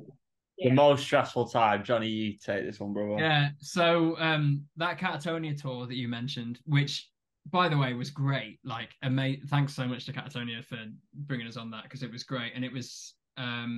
Was it your guys' first time in Ireland? It was your first time in Ireland, wasn't it, man? Yeah, I'd never been to Ireland before. Yeah, so we had 2 days in Ireland, and it was just amazing. So, like, the way that we worked out we'd get over was that we get the ferry, and there was difficulties with getting a van because of height restrictions and costs and this sort of thing. So we decided that we'd go in 2 cars. So I was driving one with Linz and Rory, our sound guy, who we mentioned earlier. And then in the other car, we had our photographer, Luke, and then Matt's girlfriend, Paige, and then Matt. And we were... which had all of my drum kit in it. Oh, we had all this gear split between the two cars, and like Matt had my keyboard, and like I think we had a couple of things of yours, and we had loads of sound gear of Rory. So it was a whole thing. But we had this production rehearsal, and then we were like, right, we need to hot tail it to the ferry now because it's like 2.5 hours, and the ferry's in 3 hours, sort of thing. Yeah. So we set off, and we got a phone call from Matt about half hour into the call, and he was like, yeah, so we've broken down. And I was like, ha, yeah, right. Like, haha, all right. And he wasn't lying. He was telling the truth. The car had just started making weird noises or something. Matt, was that what it was? I started bouncing. Oh. It was like it had been on like Pimp My Ride or something in North Wales. Not ideal. And we suddenly just started going, and then there was like no power to it, and then we had to pull over, and then really, really weirdly, we were at the side of the road somewhere in North Wales because we were getting the ferry from somewhere. From Wales, somewhere. A highway maintenance car pulled behind us, and they ended up escorting us to a service station just up the road. So we ended up parking the car there, and we were figuring out what we were going to do to get to Ireland. And she was like, well, why are you going to Ireland? And we're like, oh, we're doing a couple of rock shows, man. And she was like, oh, what sort of music is it? And I was on the phone at this point trying to organise like a bunch of different stuff. And my girlfriend, Paige, she was speaking to this highway maintenance lady that was helping us, and she was like, oh, that sounds sick. Have you ever heard of a band called Leprous? We were like, what? What? Wow. Okay, say that's crazy. It's like, yeah, there's Leprous. And we're like, what the fuck? Like, what are the chances of that's crazy. Crazy, man. Meanwhile, we're in a conversation about you are about to miss the last ferry. What are we gonna? We can't. Like, we've got to tell them. We've got to tell them. Like, we don't have a show here, boys. And Paige and this lady are having the most amazing bonding experience about like, music. Niche Scandinavian progressive metal. Like, on, and I'm trying to think of how many humans I've met just in regular day life who know who Leprous is. Yeah, right? Yeah. How crazy is that? How crazy is that? Yeah. So we end up. It becomes apparent that these guys in the other car, they're not going to make it. They're not making it. So we make the decision to Johnny, Rory, and I. We said we've got to get this ferry, because if we go, we've at least got something that resembles a show. We can do something, and if they don't get here, like, we don't have to arrive to Catatonia saying, "Oh, by the way, sorry." It was crazy as well that we were saying we'll have a show, but we didn't know what kind of show, because we've done kind of acousticy sets before with like Lynn singing, and like I'll do some key stuff, or Lynn's will do some key stuff. So we were saying, well, we could do that, or we could potentially get drums on track. And we were talking about what songs do we have the drum parts to, and saying like, would that be weird? Because we talked about the acoustic thing, and we said, well, Catatonia fans might not necessarily like that. And then we realized my keyboard was in Matt's car anyway, and that has all my patches on that I've got for this. Perfect. And it was so stressful. We were like, "This, how are we gonna?" But we thought we'd have to get over, because like it was great of them to offer us the dates. Let's just say we'll get over, and we'll work that part out in the process. Story's making me anxious. You could have just went out and did like 45 minutes of stand-up comedy or something. Like, yeah, exactly. Yeah. Oh my gosh! I mean, you could argue that our set really was that. but yeah. Happy ending. It was. We managed to get it sorted. Luke, our photographer, is an absolute king. and he ended up driving in his car, so they had to drive like 2.5 hours back and get his car to then drive 2.5 hours back to Wales. Yeah. So they got to the hotel like very, very early morning, like before sunrise sort of thing. Went to sleep, got up, we got the ferry, and the shows were wicked. It was the most fun weekend, and Catatonia are amazing. So I mean, Matt was so frazzled by the time he got to where we were all staying. He said, "Oh, I'll make everyone breakfast." We were like, "Why are you doing that? You've just had the most insane." And he ended up putting a load of cinnamon on fried eggs. So just tell us cinnamon eggs. What's going on, man? What's going on, brother? Like, okay. The first half hour that Paige, Luke, and Matt arrived in Ireland, like I was like wafting my hand through them to make sure they weren't a vision. I was like, "There's no way you're actually here." Man. And also we had such polar opposite journeys. Like on the ferry that we went on, we said, right, we're going to get this ferry, and we were really stressed and stuff. But then, we got let into the plus lounge when we shouldn't have done. So Rory was drinking wine and had olives. Oh, I had this image in front. I was sat at the table. Linz was eating a piece of cake. Rory was eating some olives, and he had a glass of red wine. And I knew at that moment Matt was at a petrol station in North Wales, and Luke and Paige were driving back to Manchester to get Luke's car. And I was like, we were like, we cannot tell them we're having this really nice experience because it might kill them. Oh man! But I mean that tour was amazing. Like, we all fell in love with Ireland. The audiences like received us so well. And again, we turned up, and because we just done the Diamond Eyes cover, we wore what we wore in the music video and with the promo pictures, which was quite sort of light and almost like spiritual, angelic kind of look. And in Catatonia, 90% of the audience are wearing all black, so like, a few people saw us and were like, "Oh, who are these guys?" But the feedback we got after the shows was just like amazing. People were just so nice, and it's such a great community, like that whole metal community, and like and it is something about when you go through that stress before a show.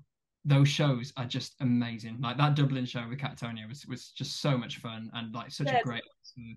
You just already exhausted all of your stress and anxiety. Well, now we're here. We're over it. Exactly. That's exactly it, man. Exactly. It was funny. Whatever happened next at that point, we said like, "Oh, just be funny." We've gone through more stress than the festival in 2018. So whatever happens from here is it's fine. And we said that at the time. So and it was so much fun. It was just great. So a happy ending to that story at least. So now you just got to plan disasters before all your shows, and I've loosened the wing nuts on my wheel tomorrow for good call. See how we do. And someone will tell you that listens to Between the Buried and Me or something, and then you heard of the sugar. What? That'll be the next tour is Meshuggah headline with Exploring Birdsong is exactly, yeah. But then the go, man. Yeah, let's go. So outside your headlining tour or headlining show, are there any other tours or shows in the works that you guys have planned or anything like that? Or is that sort of all that's booked currently? Yeah, so we've got there are things in the works, and there are things that have been tried to have been planned, but it's not worked out for different touring schedules and stuff. But there will be more. There will be more shows. We're working on a couple of things for later in the year, but like London is the one that's announced. There will be more stuff that is announced. But we're not totally sure on how things are going to work out at the moment. But yeah, like there have been things that just haven't worked out that would be be wicked. It's just different schedules and stuff. So is there a lot of our listeners are in the US, North America. Is there a chance that we see you guys over here at some point?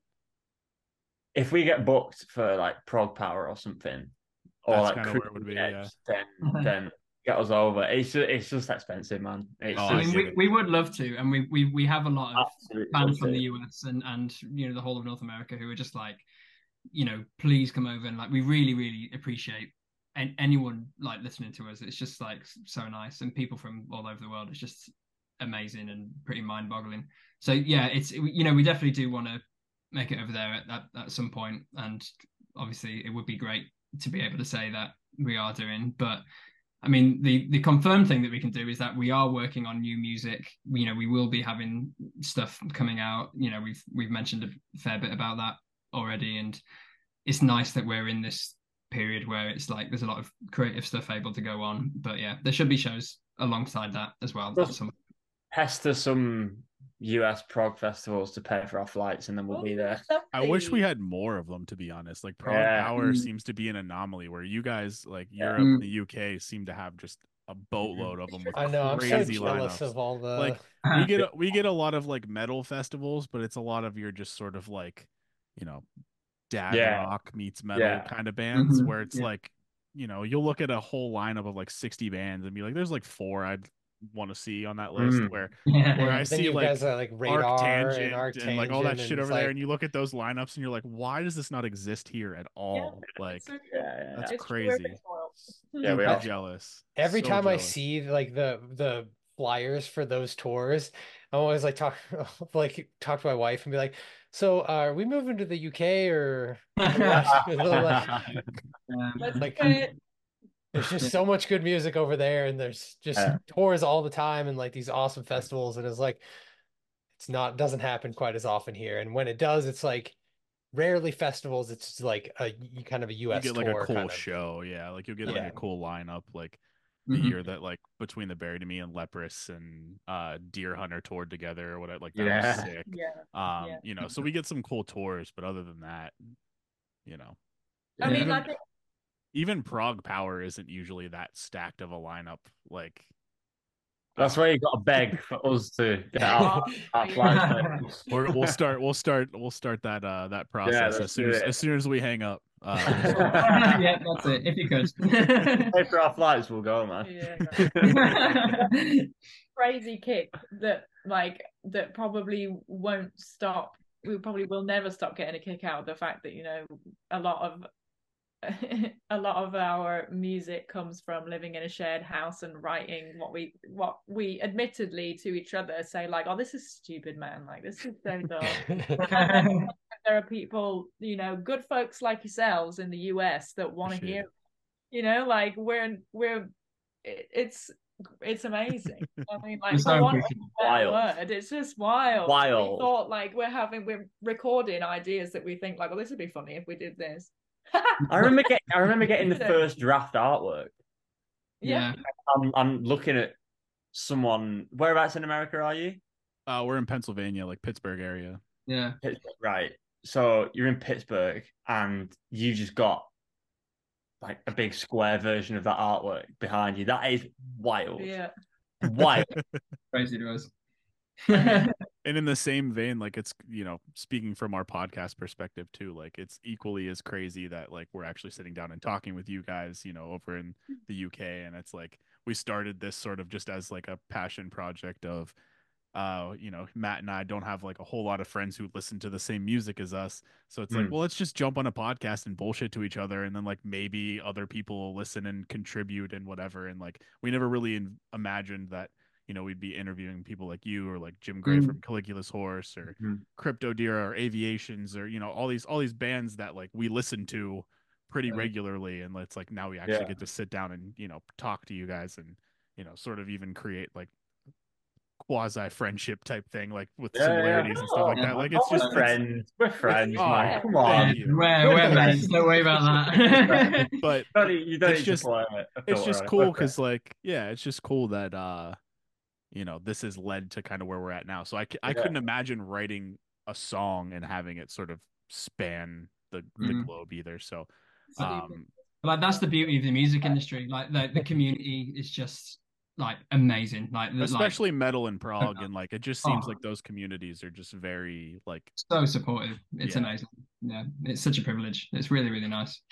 And speaking of music and the music industry, and we kind of gave you a warning at the beginning, but we're going to throw this out there now. And I hope, hopefully you were thinking about this the entire episode and have a great, answer. I'm getting my phone out just to double check I'm right on a couple of So we've been asking bands that we've been interviewing, especially sort of the last few that we've done, what their album of the year last year was for 2023.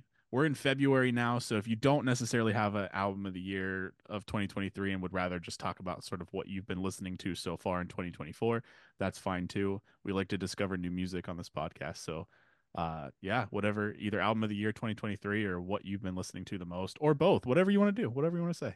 I need the toilet. I'm gonna cop out. I'm gonna cop out straight away, because I really want to talk about nightlife. Yes. Talk about Yes. nightlife. Amazing, Oh, band. Amazing. Freaking love nightlife. So anyone good. listening, if you're like, I don't know what that is, I'm here to say that's okay. Get to know, please. Nightlife. Yes. Yeah, I don't know. Listen, they describe, I believe they still describe themselves as like soul punk, and as soon as you read it, you're like, oh my, yeah, you're right. So there's a section at the end of the song "The Summoning" by Sleep Token that gets real groovy, and Matt and I listened to that song and listened to that section, like it's this funk groove breakdown type thing that we couldn't find like sort of a replica for anywhere. And so we went down a rabbit hole, as one does, and stumbled upon New Low by Nightlife. Oh, And that song grooves so hard. I mean, like a lot of people, I don't know. I don't know how else you would draw the parallel to Nightlife. Like I don't think I would have discovered them if it wasn't for that.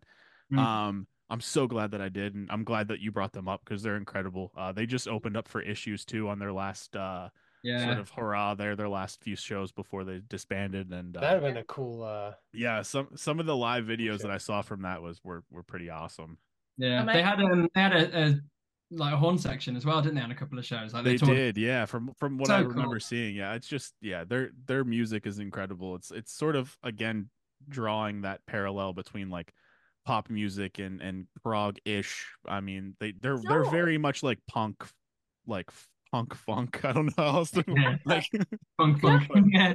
I mean, like I don't know. We were. I mean, very much kind of in a silly way, but while we were setting up for our rehearsal earlier, we touched on listening to NSYNC. We were listening to the Backstreet Boys, and it's like, man, you listen to Face to Face, and it's you're Great getting song. Backstreet Boys vibe. Like, I was so here for it. They do have kind of like a boy band vibe at times. Yeah.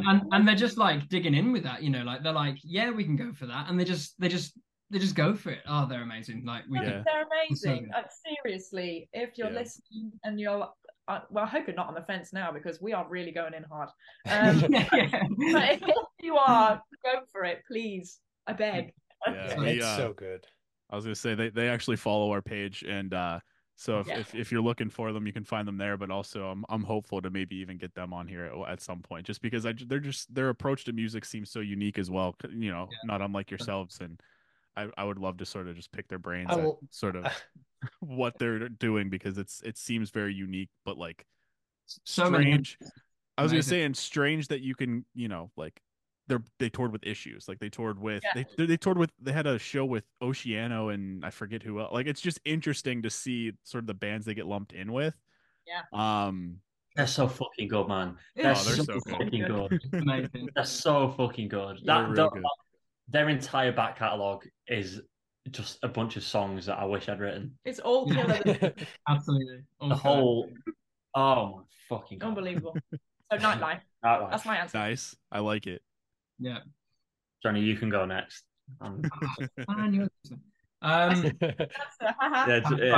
You are both held captive and put on the spot. So yeah, I know. This is what they like bring me out to answer questions when I don't want it.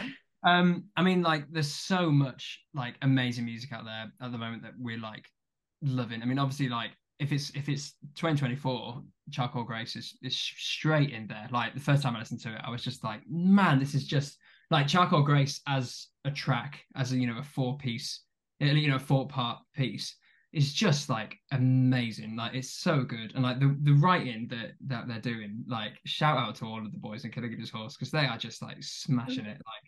And again, they're a band. Like we talked about this a little yesterday on that Instagram live we did, but like the first writing session we did away from uni was at my parents' house in like what was it, like 17, 18? I don't know. Graduated in 18, so it must have been 2018. Yeah. And Will's song had just come out from In Contact, and Great like, album, great song. oh man, like that was the first I'd heard of them, and like, and it was just like, oh, like they're just so good. And now like, we talk to them. Jim's joining our Instagram lives. That's where we're at. I've made it, man. I've made it. And I talked to Jim earlier briefly, and he told me to say hi to you guys. Oh, nice. That we're on this because he recommended us, and yeah, he said please say hi from him because they're in Yeah. Texas at the moment, I'm pretty sure. But Yeah. I mean, like they're just so good. So yeah, I mean, if it was 2024, I'd say that. 2023, there were two albums that I listened to more than others, really, and like the one that I always say was the top was a band called the Japanese House. Yes, I actually just started listening to them yesterday. That's crazy. Man, so good. So we had another band that we interviewed. They're called Empire Springs. They're fantastic. If you're a fan of like the Contortionist or like bands like that, Yeah. honestly, Coheed and Cambria, it's interesting. Definitely check them out. They're really good. But their singer actually posted like on his story on Instagram like a song by Japanese House. And I was like, I don't know what this is, but I'm gonna go check it out. And again, like sort of in that same vein, like Phoebe Bridgers, Boy Genius, Yes. Oh. yeah, big fan. Yeah, I mean, like the Japanese House. I remember I heard the first EP that she did, like when I was in high school, like 2014, something like that, and it had like Still and tunes like that on. And I was like, oh, I felt like I'd never heard music like it before. And again, it's that thing of like fusing genres. Like she talks about Beach Boys being an influence, but it's produced by like co-produced with people from the 1975, and it's got vocoder stuff and almost in a bit of an Imogen Heap vibe and a bit of a kind of modern R&B kind of thing going with the rhythm section, and yeah, so the album in the end, it always does. I just loved from start to finish. I just think she's amazing, and like she's got the song with Muna, who are another great band, and you talk about Phoebe Bridgers, like Phoebe Bridgers as a producer, let alone as a musician, is amazing. Like her stuff produced like on her own albums, plus some of the things she's produced for other artists, I think is so like visionary and just like amazing. So yeah, I'd say that. And then the other album from last year is Salt by Half Moon Run. I'd like, again, Half Moon Run are a band I knew at high school, and they work as a three-piece, and like their drummer like plays keys with his left hand and does like bass lines and stuff, and they're like just the songwriting and like the guy's voice and like the harmonies that they do, and like really interesting instrumental writing, but with a really cool melodic part. It's amazing. It's a great. So both of those albums are just incredible. Yeah, really good. Nice, love it. Matt? All right, Matt. You've stalled for long enough. Yeah, you're not getting out of this. Come on. All right, okay. So if we're talking my favorite album that came out last year, it is The Dark by the band Camino. That's my favorite album that came out last year. It's pop with some distorted guitars and some sexy songs. That's it. That's that. It's wicked. It's just it's a pop album. It's class. If we're talking stuff that I've listened to essentially like exclusively, there is a rapper from the UK called Gets, who his 2021 album called Conflict of Interest is just phenomenal, top to bottom, amazing. Unreal. That just park it. If you like UK rap, hip hop, listen to it.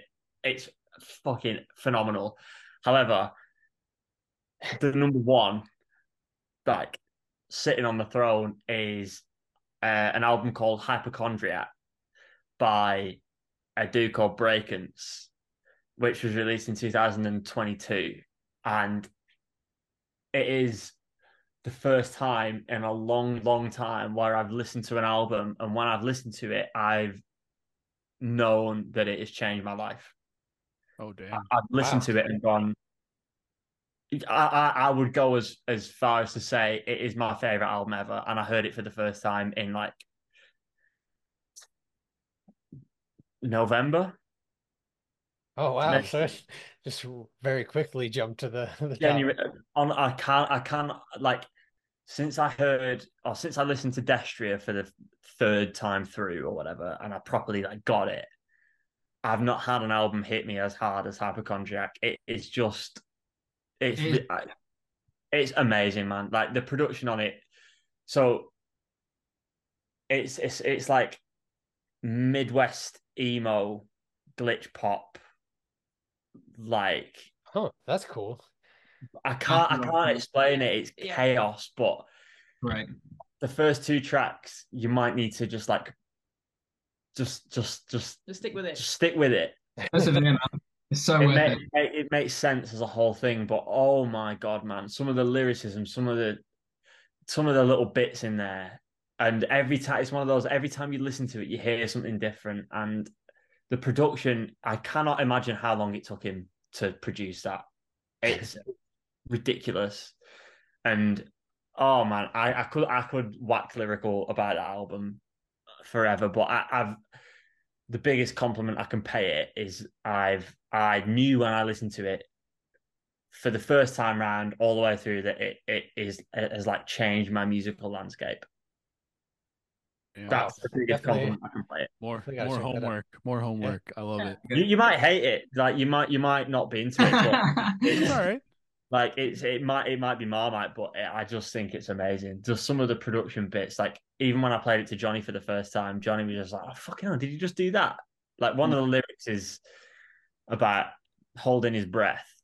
Yeah, you're struggling to breathe or whatever, isn't it? Yeah, Yeah. and he's struggling to breathe. And between each of the like the way he's edited the vocal is he's removed all the breaths from it.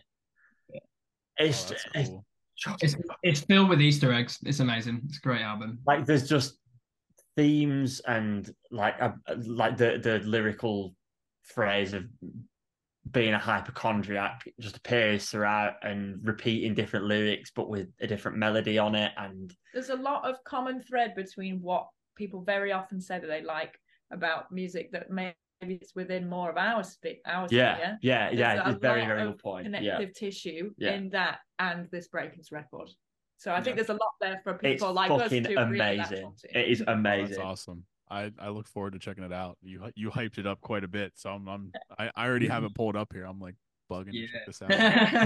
And that's funny because that's the first track name is Bugging, yeah. that was not intentional. Oh man, it's so fucking good. I'm not going to speak any more about it because I will just carry on and carry on. But it's amazing. That's awesome. That's definitely like one of my favorite parts of these interviews is like ending up with like 4 or 5 records to check out later. Cool. So I guess the last thing we want to basically do is just, is there anything that you guys would like to sort of relay to our listeners, anything? I mean, we've really touched on quite a bit, the tour or the show, potential other shows and tours in the works, new music. You guys just dropped a single, potential more singles and full-length album at some point in the works. Is there anything else that you guys have to sort of relay or talk about? Well, we had a really fun time yesterday. For the first time, we've sort of smatterings of this have been put through what we've been talking about, but for the first time ever, I don't know why it's taken us so long to do it. We jumped on. We're not together very often, or it's definitely not as much as what we would like to be. We all live in different areas of the country. So when we do get together, we're writing or we're doing Birdsong stuff. But yesterday we did an Instagram live and it was silly and fun. But what we did over there was we were previewing previously unheard bits of music. So I think probably the safest option to go with in terms of what are we going to be doing next is if you want to join us over there from time to time at Exploring Birdsong, we're gonna tease the new beats. Nice. And it's silly and fun. And if you found anything that we've had to say today remotely funny or anything, I don't know why you would. But if you did, if you did, then we're over there. And when we are going to be writing the record, there's at least a chance, however slim, that we'll be feeling generous, and we might share a little bit of it over there from time to time. Or I might be playing it in London tomorrow. So, but obviously, this when it comes out, it'll already have happened. So if you weren't there, then sucks to be you. No, it's just a big thanks to you guys for asking us to come and chat. And like with the show tomorrow, as we're recording anyway, there are people flying in. There's a guy flying from Kenya to watch us. There's a guy, a guy flying from Kenya. There's a girl flying in from Munich. Well, now I feel lazy. Yeah, man. I'm saying this to make you feel bad, actually. I was gonna say, the more you say, the worse I feel. For it, like people are going way above and beyond what we thought was going to be. That's awesome. The case, and yeah, just thanks to everyone for checking it out and checking the collapse out and Dancing in the Face of Danger, and to you guys for having us. And I have a feeling that the next thing that we'll release will. Oh God, yeah, don't know. I think. What's he gonna say? The next thing that I think will grab the attention of a few folks, maybe. So. Yeah, that's the thing. I thought we were going to get a real exclusive drop there. I was going to say it with that thing. So did I. He pulled back heavy at the end there. Damn. Yeah, I know. I choked, man. You just teased. You don't want to get punched after the. I wasn't thinking, bro. I was like. Yeah, no, for real. Thank you for having us on. Of course. Really, thanks for having us on. Yeah, it's great. We appreciate you guys jumping on, and especially given the fact that you were literally playing a show tomorrow and just left rehearsals and sat through traffic just to be with us. So I mean, we greatly appreciate you guys taking the time. Not at all. Thank you. And also, we're gonna link all your socials and all that stuff whenever we drop the episode. Make sure anybody who's listening to this, go give them a follow everywhere. Buy their Just the Text t-shirts, and if you have one of those, we love it. Please just let us know. Send a picture of it, please. Oh man, you immediately get put into the VIP club if you have one. Yeah, exactly. You become a member of the band if you have one. That's what it was. That's all it takes. If you're wearing that, you will be on stage. Yeah, get on stage. Go on. With whatever instruments are backstage, that is what you play now. And best of luck. If that's good enough for the band. But anyways, yeah. So we'll link everything out. Obviously, as you guys drop new singles and all that stuff, we'll be sharing that stuff out as well. And yeah, I mean, thank you guys so much for jumping on again. We really appreciate your time. And yeah, and everyone listening, go follow Exploring Birdsong. And until next time, we'll catch you on the next one. See ya. Thanks. Thank you.